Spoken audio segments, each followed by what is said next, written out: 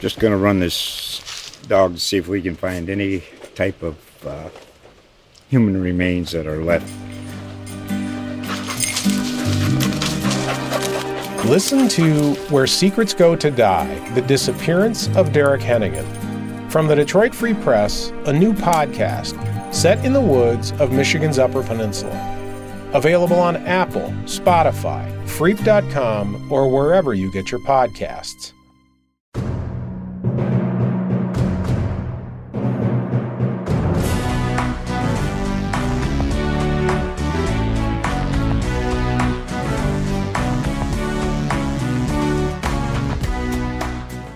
Hello, and welcome to Spartan Speak, a podcast from the Lansing State Journal and Detroit Free Press focused on Michigan State sports. I'm Phil Friend, your host, producer, and sports writer for LSJ, joined by, as always, Lansing State Journal sports columnist Graham Couch and Detroit Free Press beat writer Chris Solari. Chris, how are you doing? Just kind of getting through the long month of November when you have the overlap. That it definitely is a grind month. There's no question about that. So kind of trying to come out of that and enjoy a December that's going to be busier than normal, it seems like. Graham, how about you? It's weird because November is one of those months that is a lot, but I always really enjoy it. It's one of my favorite months in the job, but I would never want to do it twice in a row. It's like, oh yeah, everything collides and everything's exciting, and then you're always a little glad it's done. Yeah, it's kind of interesting that this month you will get like almost a full week off from I think it's over a full week. I think it's like 8 or 9 days away from Michigan State basketball with the finals week and everything. But then we come right back with 2 Big Ten games before the end of the year, not to mention a couple of non-conference games sprinkled in. So. Not to mention potentially a trip to New York for the Heisman. Yeah, got that. And then, of course, a to-be-determined Michigan State football bowl game. We don't know when that's going to be. That will be determined depending on how Michigan does this week. And we'll learn that on Sunday. Yeah, and other factors. So, yeah. We'll learn that on Sunday after all the conference championship games are done. Yeah. Well, Chris, you talked about a very muddled November with a lot of football and basketball. And those are the two things, of course, we are going to talk about this week. But we are going to start in the football realm where on Saturday, or last Saturday, I should say, Michigan State concluded its regular season with a 30-27 victory over Penn State in beautiful, beautiful Michigan weather. If 3 inches of snow is your thing, but that gave the Spartans a 10-win season and a chance to make a New Year's Six bowl game, which, considering this team went 2-5 a year ago, I mean, all those storylines have been talked about and played out, in media and on this podcast. But to go 10-2 in Mel Tucker's second season is quite the accomplishment, Chris. I just want to point out what I said last week, that Penn State still has James Franklin as head coach. First and foremost, I think that's an important thing for 10 more years and a lot of money. He did not get as much as Mel Tucker. Not as much as Mel Tucker that we know of, but that it was a big win, and I think Graham brought it up by calling it a program win. Kind of hearkening back to those hats from a few years ago, but this really was for a number of reasons. I think the fact that Thanksgiving weekend draws are really tough for Michigan State and have been in the 25 years I've been around, and that was a pretty darn good crowd.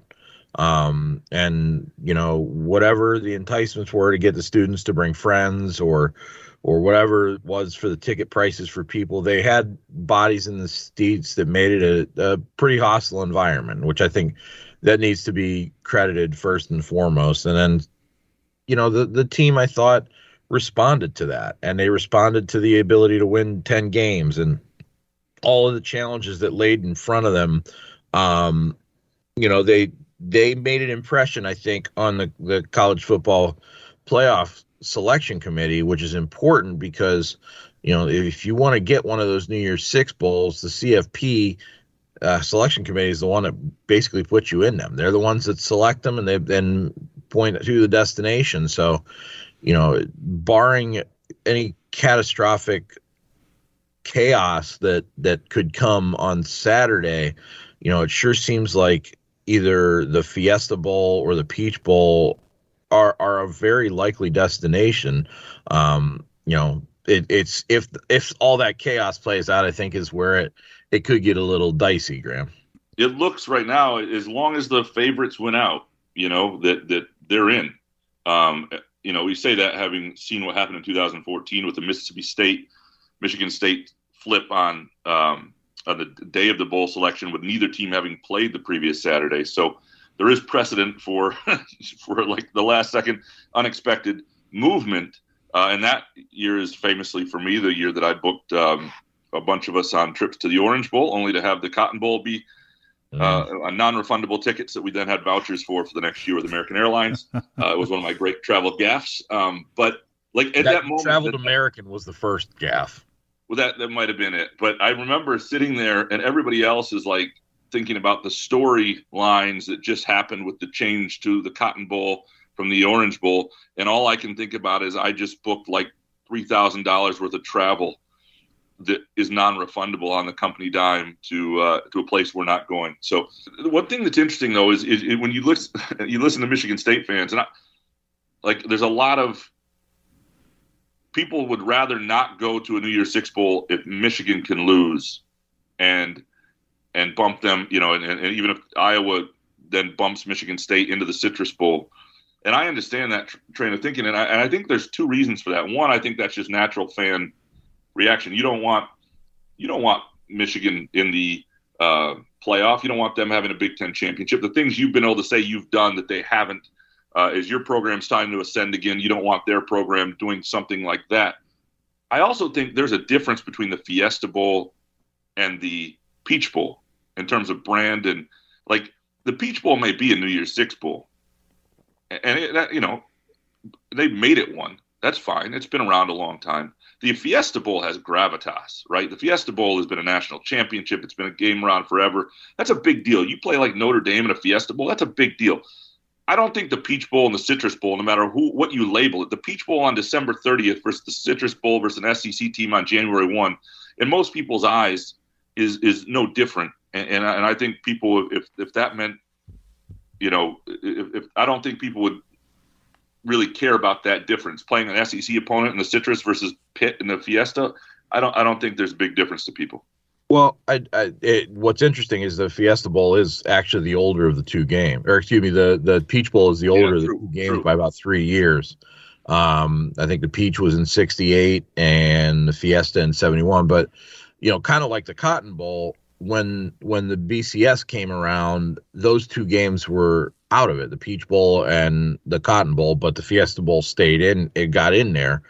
So I think that's where the recognition comes from. Either game is fine, quite honestly, if you're going to get it, because it's got that tag to it. It's a CFP New Year's Six Bowl game, which I think is important because that puts you one step outside of the national championship. And from a perception standpoint, to sell to recruits, say you come to school X, and we just made a CFP bowl game, a New Year's Six bowl game.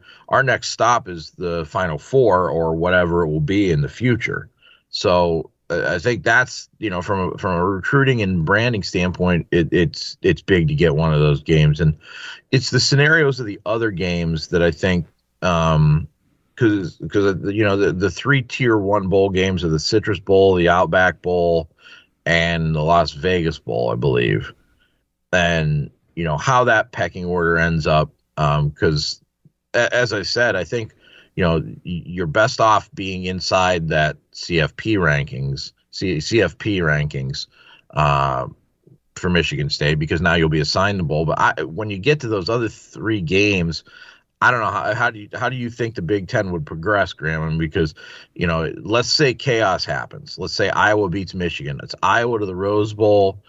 Michigan and Ohio State probably would get the Fiesta and the Peach Bowl, and then who would be the 3 behind that with the Citrus, Outback, and Vegas Bowl? Because I don't think Wisconsin and Penn State would be there, and these are now, you go from having the CFP picking to the bowls picking.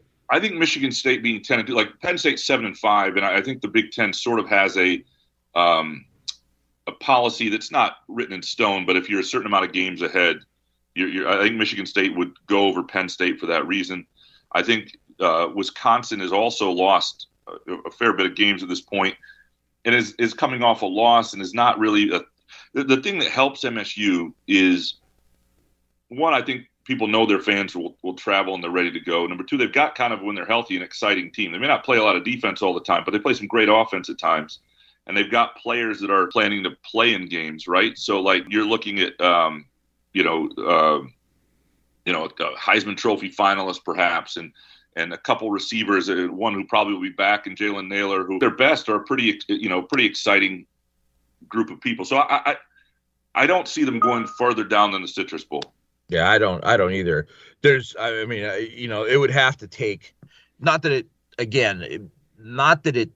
would happen, but because of those big brand names with Wisconsin and Penn State, although right now Michigan State's probably as big of a brand name as those two. I mean, it's as remote a chance as possible that they would end up in Vegas, I would imagine. I think and plus they haven't been to Florida in quite some time.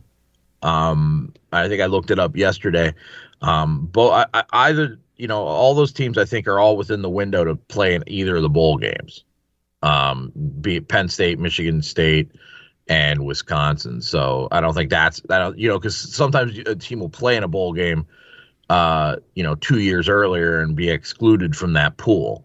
I think Penn State maybe in like 2011 with one of the bowl games. I think it was either the Outback or the Citrus. I can't remember.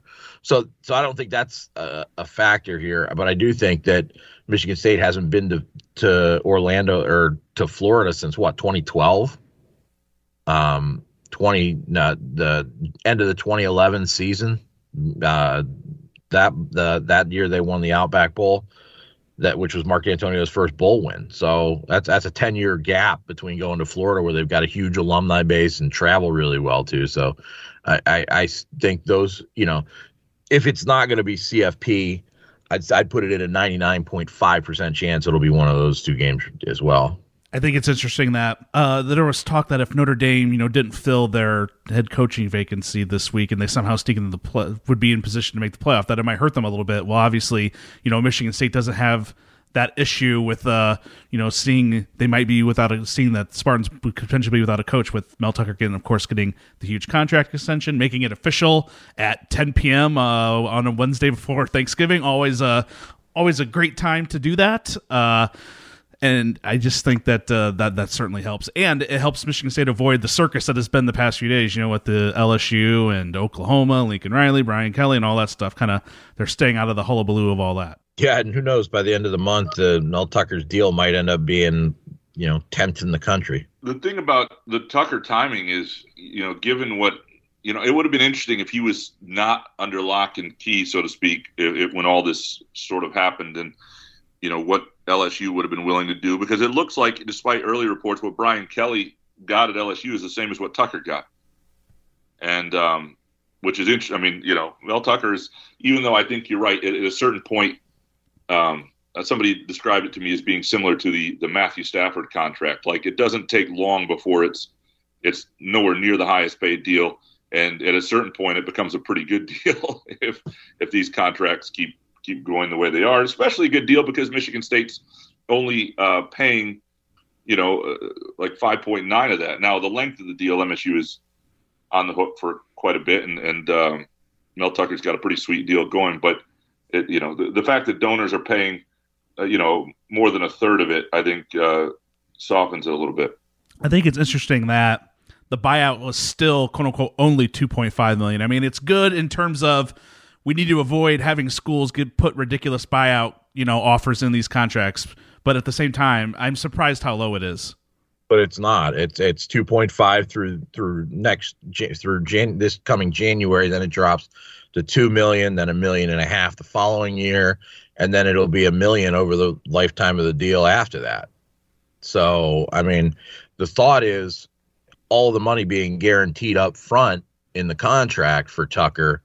If you're going to want to get Mel Tucker, you're going to have to give him whatever's remaining of that $95 million. Is that a good deal for Michigan State? I don't know. I mean, if you've got donors who are willing to step up and fund things, it makes one thing, but you don't have any return on investment. If Mel Tucker were to take an NFL job, or if he would take, let's just say he would replace Nick Saban at Alabama. I mean, those those scenarios, though, the money would still be there for them to pay the next coach, which I think is important. But they're also sending a message that we're giving market value. So whoever they try and get whenever Mel Tucker is done at Michigan State, because it's inevitable, a coach isn't going to survive the lifetime of a program. Look at Mark D'Antonio. But whenever that happens, or whenever they have to rework the deal again, they'll have some. I think they'll have some candidates that'll be out there and see that Michigan State is willing to pony up. Well, before we move on to basketball, let's cover one more football topic here, and that is the Big Ten Awards, which were given out earlier this week. Mel Tucker won the Big Ten Coach of the Year. Kenneth Walker was the Big Ten Running Back of the Year. I don't think both of those were that big of surprises. Chris, your reaction to those Spartans winning those awards? I think there was a good case for Jim Harbaugh, particularly in that last week with the win over Ohio State. But I think from the expectation and talent standpoint, plus what they did in the offseason, I think Mel Tucker was, from after the Michigan game on, really pretty much coasting towards that Big Ten Coach of the Year award, because everybody had low expectations. Graham and I have talked about it, and Phil, we talked about it on the podcast. We had no expectations because we had no idea what we were going to see. And obviously it worked out into a 10-win season.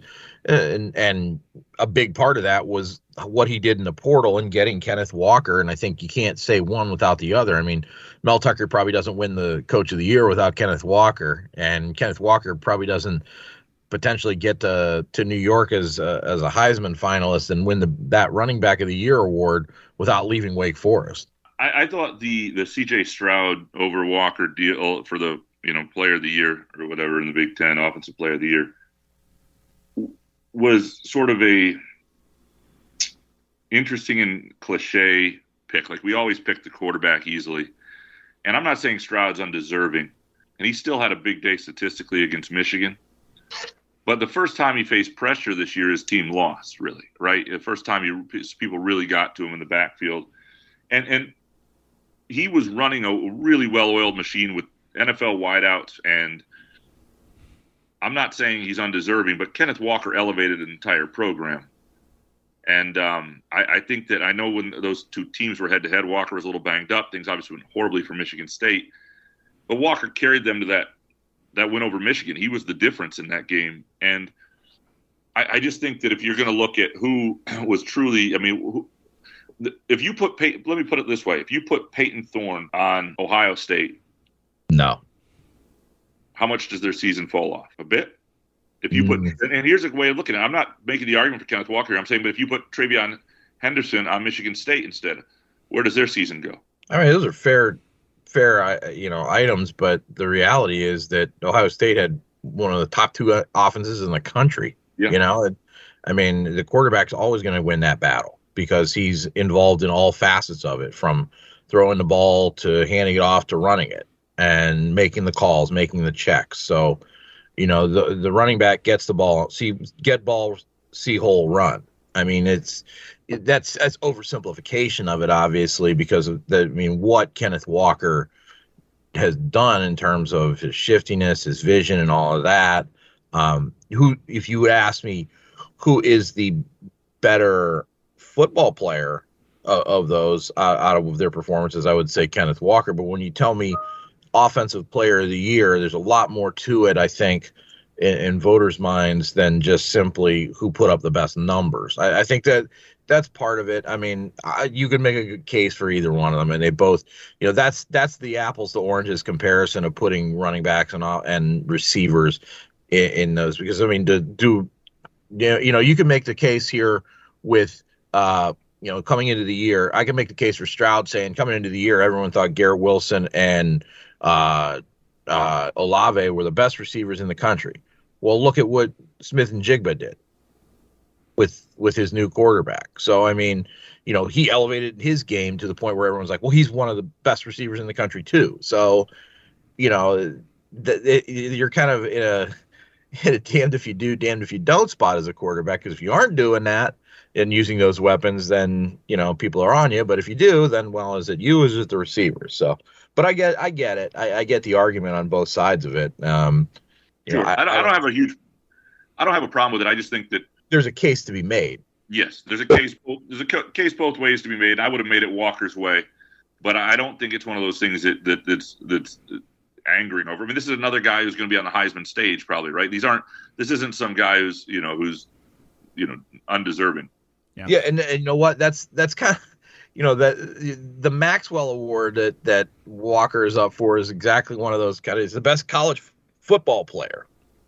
It doesn't have the caveats of some of the other things, and if you put him and Stroud in that competition, I would take Kenneth Walker. I think Kenneth Walker is a better football player. I think another point you can make in Walker's favor is that it really did take Stroud a couple of games to really, really, really get going this season, whereas Walker was one of the best running backs in the nation from Jump Street. So, but as Graham and Chris point out, that the head-to-head game really probably ultimately swung things in Stroud's favor. Yeah. I mean, he's also got 2 years and 3 years in college on Stroud as well. All right, well, let's move on to basketball, where on Wednesday night, the Spartans took on Louisville in the ACC Big Ten Challenge, and the Spartans came away with a pretty impressive victory, especially, when it comes to defensively. I believe they held the Louisville's leading scorer to 0 points, and they moved up to number 1 in the KenPom rankings in defensive efficiency. So it seems like things are clicking offensively for the Spartans. Now, the turnovers still problem. 19 last night, and it feels like every time I'm looking at a Michigan State box score, they're in the high teens and 20s and whatnot. But, maybe we'll come back to that later. But again, Spartans move up, another big win, and then it really seems like they're, at least on one half of the court, kind of finding their tune, Chris. Yeah, I think so. It's still, I think, going to be up and down with the turnovers, partly with the adjustment to new point guards, partly with the wings just not, I think there were about 5 really, stepping on the sideline or, catching the ball and walking, while going to the basket, taking an extra half step. And there were a bunch of turnovers that weren't necessarily.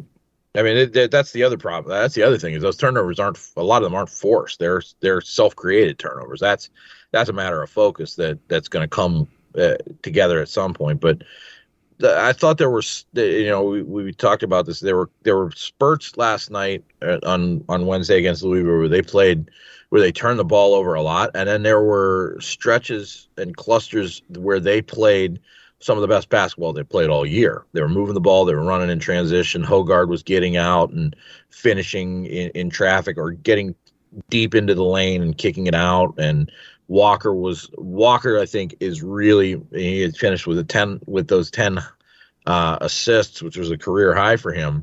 And Graham, you might speak to this too. I think that part of what we're seeing now is Walker understanding the guys around him and delivering the balls in better scoring positions, which can only come with that game experience. I just think that the whole schedule they played to this point has been ideal, right? I mean, I think I don't remember a season where it's been more ideal in terms of there have been years where they've overtaxed themselves. There have been years where, but this is a year where the games have all had, I think, really good purposes and timing for what they needed to face and what they needed to see. And Louisville was an extension of that, because you went through a week in the Bahamas last week where, they faced sort of a crescendo of teams a little bit. You faced a very attentive Loyola team that isn't quite as long and athletic as UConn, and UConn had, a great big and all that, but then Baylor was a different beast a little bit. And then, so you kind of have an understanding where you are, and then you face a team that mucks it up, that defensively is very good, that has some limitations. And so you've got a chance to win a game, to feel good about yourself, to get some confidence and learn more about yourself, but also a realistic chance to win. They should beat Louisville, the Louisville team we saw last night, quite often. And I think, the point guard position is one of those, the more you watch, the more you see how much that's really going to, like it does many seasons, determine their year. And I think Walker, to me, like, I know Hogard played well in the second half, but I think Walker is the key. I just think he is. There's a separation there because he just sees the floor differently than Hogard does, and I think that, I thought last night for him, there was some. You asked him about the steals and everything last night when we were at the press conference afterwards, and he's got a real knack for some certain things, for playmaking in certain settings. Yeah. He's got a knack when things break down, like. Hogard, obviously, the two faults of Hogard is, one, he drives the ball in too far sometimes and plows into people and doesn't see what's happening around him. And the other thing is, if what's scripted doesn't happen, he's not as good as Walker is. Walker just feels it, and I think we started to see that last night. I think that some of that is going to eventually the particularly Hogard going kind of bull in a china shop into the post when he's driving like that'll end up on scouting reports, and you'll start to see more charges. So he's going to have to show a little bit in the pull-up game and kind of. I did like what he did in terms of getting deep into the post and kicking the ball out. And I think that was a critical reason that they had. I think 10 3-pointers. They shot the ball lights out all night from the three, which was big.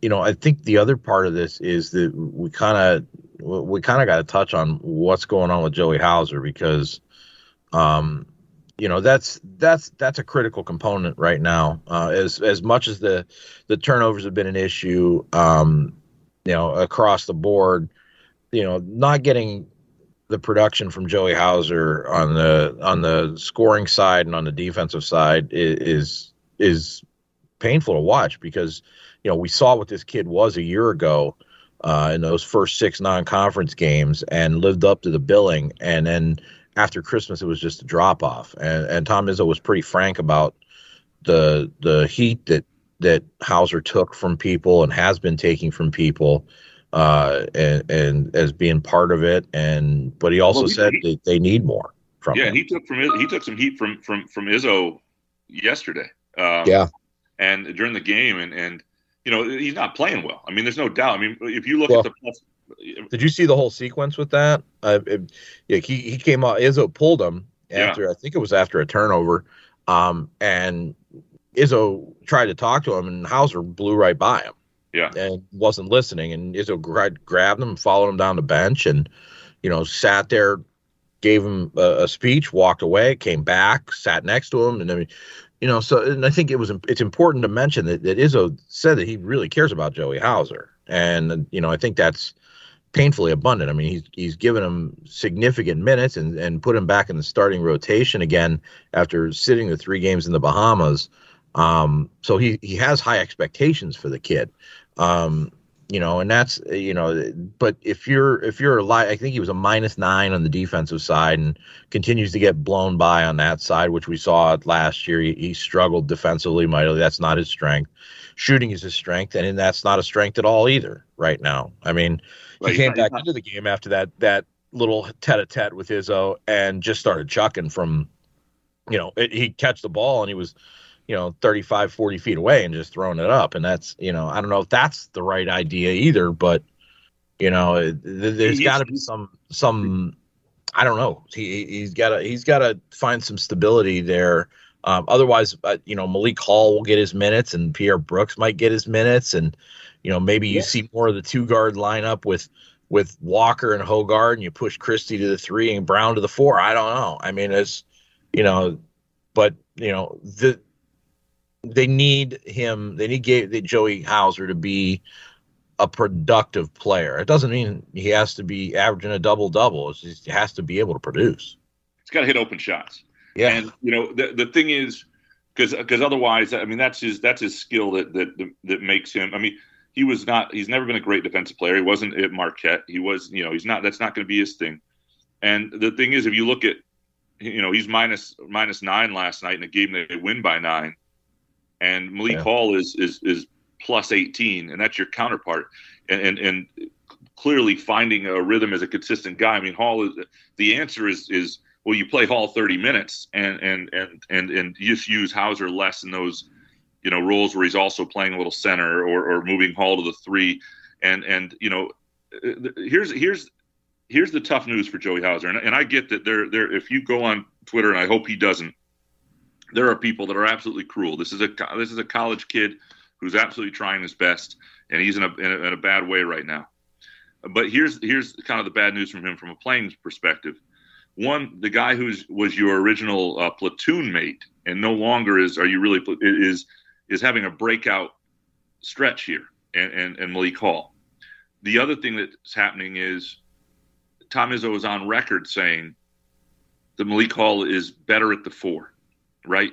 The idea of playing them at the 3-4 together is a little less enticing. Mm-hmm. Last night Izzo talked about Max Christie and Joey Hauser together being sort of his best shooters in practice, and yet Max Christie is not letting what happens on the offensive end mess with his defense. He was great defensively, held Noah Locke to 0 points last night for Louisville, and is playing it just within himself, and is not and Hauser is getting better looks and not hitting him, and doesn't give you the things that Christie does. And then you get the addition of, you bring up a guy like Pierre Brooks, who comes in, and those were real rotation minutes last night. Like those were, because he played twice in the first half, and then you're in the rotation, because Izzo has constantly done this with young guys over the years. A guy gets 2 times in the first half and then doesn't play in the second. You're not really in the rotation until you play in the second in a competitive game. Well, he did. And he's had a guy like this before that gets the 2 times in the first half and the 1 in the second. And that's the spot that Pierre Brooks has moved into. And when you start to look at those minutes, some of them I think were Mady Sissoko's spot minutes last night. But when you start to look at those minutes, they're going to be Joey Hauser's minutes. Eventually, you have to produce. And it's a brutal spot to be in, because he's not getting support from the crowd. There was actually boos last night when he turned the ball over at one point. He's not getting, and he feels it. He knows it. But ultimately, this is Big Ten college basketball, and you have to play at a certain level. It goes. I remember asking Tom Izzo about Keon Coleman and Malik Carr at the media day, and Izzo didn't blow off the idea of them joining the team, but he said we'll see. And then he said about them ever having a role. It's competitive. It's competitive at this level. The idea that they could walk in and get, for Joey Hauser, it's competitive, and eventually, no matter how much Izzo likes you, and no matter how much people feel bad, or in some cases people don't feel bad, you have to produce at a level that earns the playing time. And right now, I don't think he is, frankly. Yeah, that's with Coleman and Carr. I mean, there's a reason that there aren't many Charlie Wards out there, right? I mean, you need to be a supreme high level elite athlete. I mean, it's even the occasional Matt Trannon, or even Andre Rison when he played. I mean, those guys were freak athletes, but they also weren't starters. They were role players in their secondary sport. When they did play. But you're right. I do think. I mean, because if Brooks starts getting more minutes, then that means that those minutes are going to be basically Malik Hall's at the 3, and Hall's minutes in the 3 will go to the 4 and take over more of Hauser. And Hauser's a shooter. So how do you as a shooter adjust your mindset to being, instead of finding a rhythm, being a plug and play guy off the bench? I mean, it's just it's hard for a kid that has been been able to for the entirety of his life find a rhythm with his shot, shooting 20, 15, 18, 10, 15, 20 shots a game. I mean, that's not the role that he's going to be in right now. So how do you adjust to that? And I think that's compounding with the pressure of the external side with the fans and with everybody else. It's the worst thing, Chris Hill. Yeah. Late in his career struggled and lost some confidence. It's one of the perils of having your sort of Division I worth being as a shooter, is that if you lose confidence, what you do that got you to that level, especially it gets taken away. Like if your strength is defense, you can just lock in and do your thing. One of the things everybody, Jaden Akins right now has become a fan favorite, right? And that was And there are a lot of reasons for that. When he is in the air, he is gliding. It is a beautiful thing. It is like the antithesis of you and me jumping, Chris or Phil. But one of the things. What's that? What's that? What's jumping? I haven't done that in a while. It's when you put a single sheet of paper and you get over it on the ground. But anyway, so he's a beautiful player to watch, and he's a defender, he's a rebounder, and he plays all the roles that you like. The other thing that helps him be beloved, right, is he's not playing point guard, which people thought he would come into play. So he's not part of their turnover problem. If he was a true freshman playing 20 minutes a game at point guard and turning the ball over 3 times a game, and that was still this major issue, people would like him, but it wouldn't be this sort of, I think there's a kind of a love affair with him a little bit, and understandably so. And so I think sometimes it's what your role is. When Kenny Goings was in that role, people liked him when he was the rebound hustle guy off the bench, and then he became the guy at center people scored over and people hated him.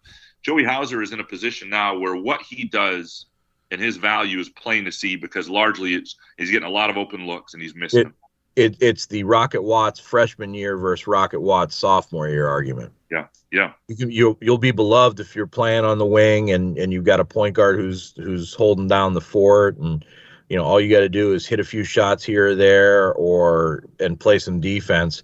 But when more responsibility falls on you to score, to attack, to create for others, and you aren't doing it, then there's a turn. And I think that's certainly that's something that Hauser, it didn't help him that his coach put those expectations on him when he transferred by saying that he's the piece to a national title.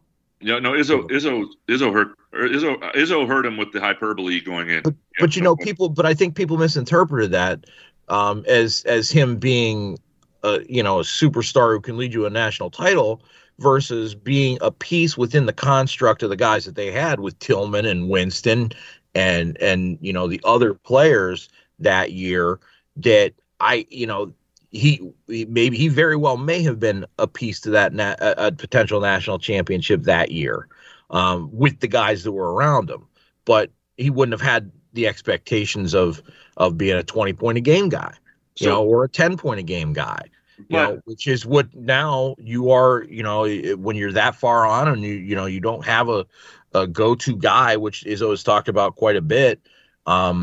That you were expected to maybe grow into that role, and it's not there now. So how do you got to readjust your role and expectations, but those expectations are from Izzo 2 years ago linger over him, even though it had nothing to do. Is he any different of a player in those 2 years? No, but it was the pieces that were around him at that point. Right. But I think if we went back and looked at the audio or the quotes from Izzo in that opening media day or whenever it was about, there was a year about Hauser that it was, because I understand that point, that I do think if he came in the year that if he had been eligible to play, and he doesn't think about it because he never thought he was going to be eligible, but he had been eligible to play with Cassius Winston feeding him the ball and Xavier Tillman protecting him defensively, that he would have had a really good year.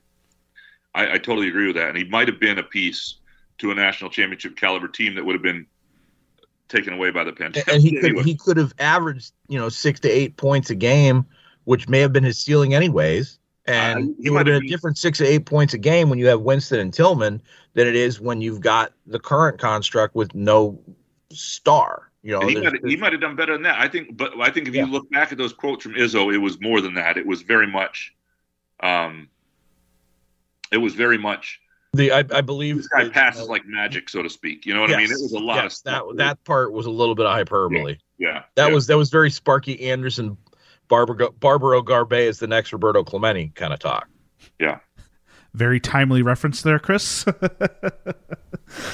love it. I will say that Hauser scored the first basket of the game, I believe, last night, and I thought, well, maybe this is the game he kind of turns things around, and that obviously that did not happen. But maybe another day for him. You know how he did it? He went to the basket. And scored, and that's and I think it's got to be the same thing that they've been trying with Max Christie. And the problem though is Max Christie has better athleticism. get to the rim, get fouled, get to the free throw line, build your rhythm that way. I don't know if Hauser's going to be able to do that, because he may be able to do that in a game like Toledo on Saturday, but once you start getting into Big Ten play and the guys that are checking you are a little quicker than you, and you're not able to turn the corner and draw contact, that's going to be difficult. But if he's able to do that, I think that's big. I mean, there were times when he was posting up hard in front of us trying to get the ball. So again, it's not like the kid's in loaf mode.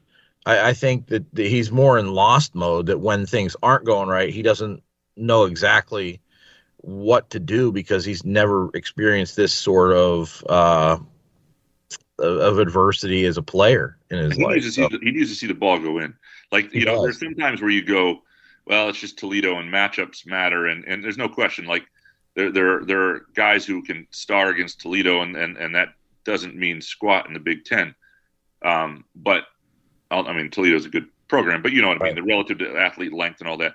But Hauser's getting good looks, and he's getting good looks because of the way the offense works, because of the way he plays off of Tyson Walker. Like, those looks are going to always be there for him.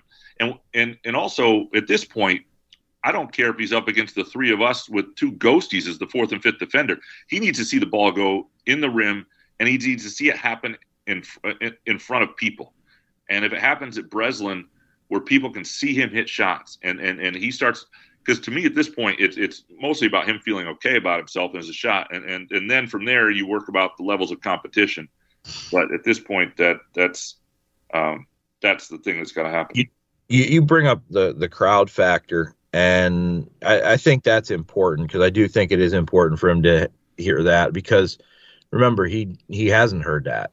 What's interesting is I was talking to Marcus Bingham last night and asked him about that alley-oop that he had in transition from Walker, where it just kind of seemed like he hung in the air forever, and Breslin just went nuts when he threw it down. He said that's the first time in his career that he felt that energy and that loudness for something that he did. He's like usually I've been on the bench for that because that's what that last year has done. Bingham played a lot of minutes last year. He played a lot of important roles last year, but he didn't do it in front of fans. So that there is a confidence, and you could see it in the joy in his face of talking about it and recounting it and hearing that. You're right. I think Hauser needs to hear that too. I mean, because ultimately that's, there's the boos aren't what you want to hear as a player, particularly your home crowd. You want to hear that cheer and that roar, because that's what restores confidence. Well, if you think it doesn't, so I just got a tweet from a reader who said he was at the game last night and doesn't believe he's ever heard as many groans and negative comments from Spartan fans about one of their own players. And this is where it matters, because Hauser will begin to anticipate it. He'll begin to hear this. I did a column several years ago about this was the end of late in the Travis Trice era. This was I think the 14-15 team that made the Final Four, but was a bubble team for part of that year. And their home road free throw percentage of certain players was astounding. Yes. I think Travis Trice was like 86% on the road and 60% at home from the free throw line, which all had everything to do with, because they had started missing, it became an issue. You could hear the air sucked out of the room when the ball was about to go up, and the groans when they missed, and it became a thing in their heads. The free throws in that season, in the 2014-15 season, were the turnovers this season. Yeah. It was a perpetual and constant story that you couldn't shake until postseason. Yeah. Yeah. So, I mean, I think fans need to be wary of that. Now, look, fans pay their tickets. They have the right to go, but I would say, if you care about the results of the team and you care about the kids on the team, just don't say anything if you can't say something nice rule would be the best way to tackle the Joey Hauser situation, and give the kid time to figure it out. And remember, he's a human. Remember, he has a mother. I mean, that's one of the things that, I try to, with everything I always write, I try to remind myself, this person has a mom. I mean, like, that is, you got to humanize them. Like, how, and they got a family. Fans don't care. Fans nowadays don't care. Some do. Fans get caught up in things. I think they do care ultimately. I think there's an age gap in that. I really do. I think younger fans and maybe in hindsight, in my fandom over the years when I was a kid, there's probably some of that as well. Like you appreciate and understand that a little bit when you get older and maybe, either have kids or your friends have kids and you see them going through it versus when you're of that age or not too far removed from that age and, your be all and end all is following these people and their athletic exploits. You talked about, saying something nice, and I'll say something nice here about Malik Hall. 15 points, 5 rebounds, 2 assists, 6 of 8 shooting, 3 of 3 3-pointers in 24 minutes. Pretty good for him last night. Doesn't help Hauser. No, it doesn't. No, but it's real important for Michigan State because he needs to, and he had the sprained ankle against Baylor early in that game, and but he didn't do a lot against UConn either, and he needs to, and he talked about just something he struggles with, figuring out the consistency and how to get his within the offense with it because he's not a one-on-one type player guy, but he is a guy that when this team is looking for consistent scoring and guys who can do things in spurts that change games. Like last night, his quick 8 points in 90 seconds changed that game. It went from being a competitive game to a Michigan State comfortably in control for most of the second half from there on. And they need him to be that sort of guy and to do it against good athletes and have faith in himself to do it. And he's a third-year guy who's shown an array of skills. And it's time. It's time for him to be that guy. Yeah. I don't disagree at all. And when you talk about those minutes at the 4, he's the better defender as well. Izzo's talked about his ability to guard multiple positions over the course of his time, and that ultimately is there. That's there's no question who the better option defensively is between him and Hauser. So that's I just wonder at some point does Gabe Brown have to slide to the 4 for some of those minutes if you do end up replacing him. But Hall is such an integral part of this team right now. I'm curious to see how the starting position moves forward because Hauser ended up playing 15, 16 minutes. Hall played 24 plus. Does that number, is there a slide rule on that? Does Hall's minutes go up and Hauser's go down? I don't know. What's interesting about this team is they're pretty good. They're winning a lot of games. You can see all this potential for them being a very good team and maybe being in the thick of everything. Maybe not against Purdue. Purdue looks like they might be at another level in the Big Ten. And yet there's so much we're learning about them game by game and so much that still has to be developed.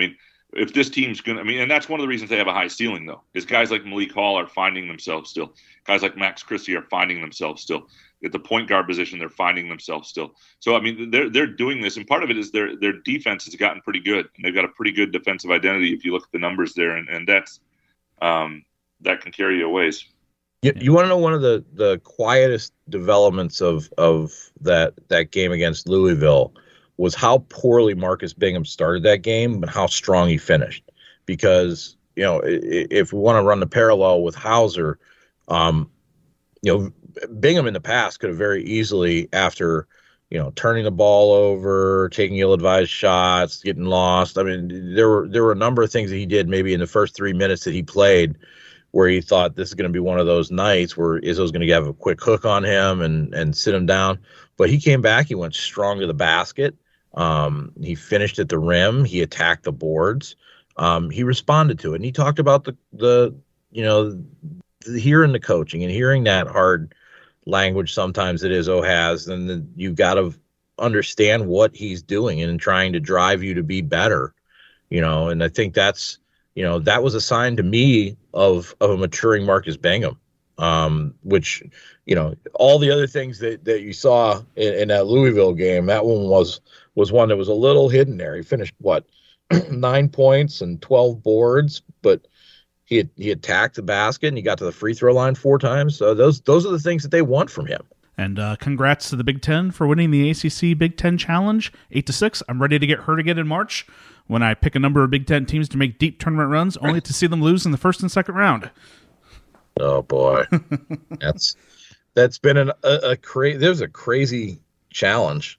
Michigan got thumped by North Carolina, and was it Syracuse, Indiana go into double overtime, and Nebraska, and who the heck Nebraska?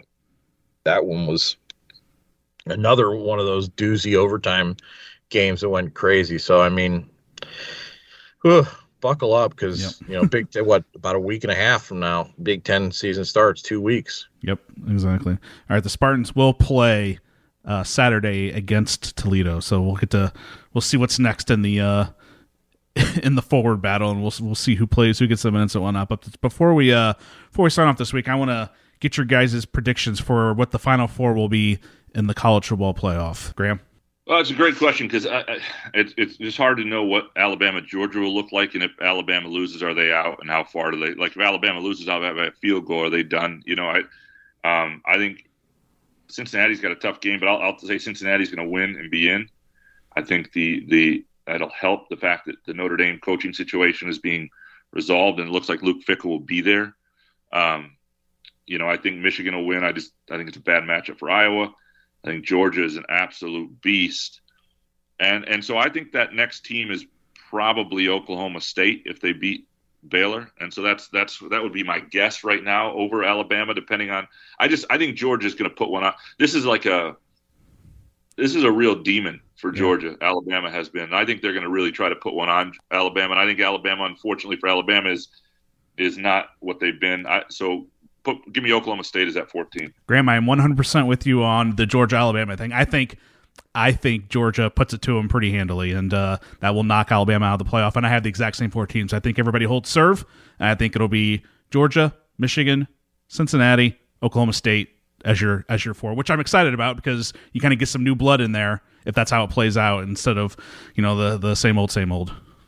So that clearly means that Graham foresees another Michigan State Alabama game in the Fiesta Bowl. I think wouldn't it be Notre Dame? Oh yeah, it'd probably be Notre Dame. I believe. I think Bama will wind up in the Sugar. I could be wrong on that. I was trying to read the SEC rules on that, and what. Yeah. I think Bama's more likely to go to the Sugar, but I could be. This wouldn't be a horrible year to face Bama though, even though Michigan State's not a juggernaut either. I mean, you're not likely to get run off the field. In other words, I'm going to go the other direction with this. I think that it's going to be Georgia. I think it's going to be Michigan. I think they're going to win that game against Iowa. I think it's going to be a slugfest and a slogfest. Ooh, I don't. I think the Wolverines route Iowa. I think it's going to be akin to the 2015. That's just the style that Iowa wants to play. Sure. I mean, they want to. Both of these teams want to run the ball and grind it. It's going to be an old school Big Ten game where I wouldn't put the over much more than 40, 45 in it. I think Cincinnati's in there at the 3 spot, and I think Notre Dame. Wow. I think you think Notre Dame jumps Oklahoma State? I think Notre Dame makes the jump because of the one loss being against Cincinnati. And I think that ultimately ends up helping them, that they get a little boost on that. So it'll be very. And the Big 12 is in such disarray that I'm not sure that Oklahoma State will even win. Yeah. No, that's a good point. That's a really good point. That's a good point. And that's Notre Dame's path, right? Yeah. I mean, I think Oklahoma State would get over Notre Dame if Oklahoma State wins, just because Oklahoma State's got a couple like top 15 wins. I don't think Notre Dame has any, if I recall, maybe 1 or 0 top 25 wins. So got to beat Baylor first. I'm saying if in that scenario, if they beat Baylor, right? But they've already beaten Oklahoma. They've already beaten. It's a fun Texas final A&M? weekend though, right? because there's a lot at stake, and just imagine if there's a 12-team playoff, how cool this would be this weekend. But yeah, there's a lot. There's a lot. I'm excited to see it. And I like that. Like Oklahoma State making the playoff after Oklahoma says, "Nah, we're going to the Big 12," and then their coach says, "Screw it, I'm going to an easier league to dominate with USC." Like this might be the ultimate kiss off. Like, go ahead, you're going to be fighting for relevancy in the SEC. We'll stay here in the Big 12 and make the playoff. I would. Part of me would enjoy that. I mean, that's also probably partially why Lincoln Riley said, "Peace out," and I'm going to USC, where I can in a couple years, if not year one, just win the Pac-12 every single year and be in the playoff. course, the little secret there is that the wins and games against the name programs like Oklahoma and Texas with those committees still carry more weight than probably actually deserve. It's true. And if you don't have those marquee wins, you run yourself the Cincinnati situation. I mean, if Cincinnati doesn't have that Notre Dame win, where are they at? Yeah, even undefeated. And Gary Barta is not the first logic challenged person to run this committee. So it'll be interesting to see what transpires this week. What also hurt Cincinnati, it turned out Indiana was just turned into a complete dumpster fire. No, but I'm all about intent and scheduling. Yeah, and like to me, and that's one of the reasons you got to get the 12 too, because like to me, these games get scheduled a bit out in advance, and if you're trying to play high majors on the road, and they wind up having a horrible year, like I would love scheduling conversations to be public. I would love to know if Cincinnati called Alabama to say, "Hey, would you be up for playing us?" And if Alabama said no, I'd like that to be a factor. I think intent and scheduling absolutely should matter. I'm with you, Graham. All right. Any final thoughts before we sign off for this week? No prediction, I guess. Huh? No game. Okay. Yeah. Well, I mean, do you want to predict we predicted the playoff. Do you want to predict a Toledo game? I'm never a fan of basketball predictions, even though I have basketball games. You know, it's hard to do. Plus, I don't know. I mean, I know a little bit about Toledo's program because I'm that guy. But you are. But and I know cover Western Michigan before. Did I? Is that correct? And I know Justin Ingram from Lansing is on that Toledo staff. That is true. But I do not have a lot of intel, so it would be me just blindly throwing out a number.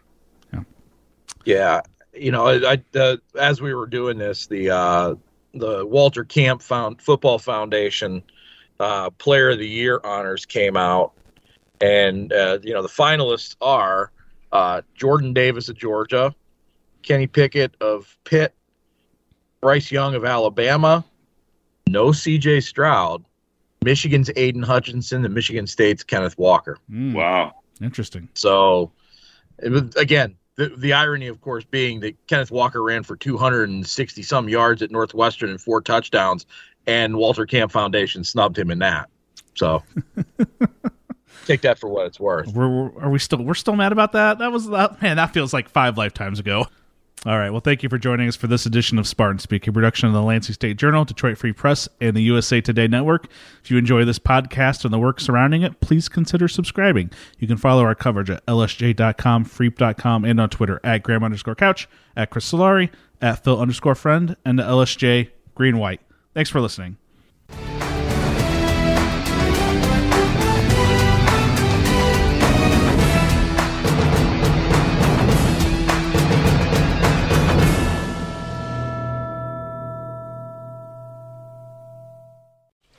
Just going to run this dog to see if we can find any type of human remains that are left. Listen to Where Secrets Go to Die, The Disappearance of Derek Hennigan. From the Detroit Free Press, a new podcast set in the woods of Michigan's Upper Peninsula. Available on Apple, Spotify, Freep.com, or wherever you get your podcasts.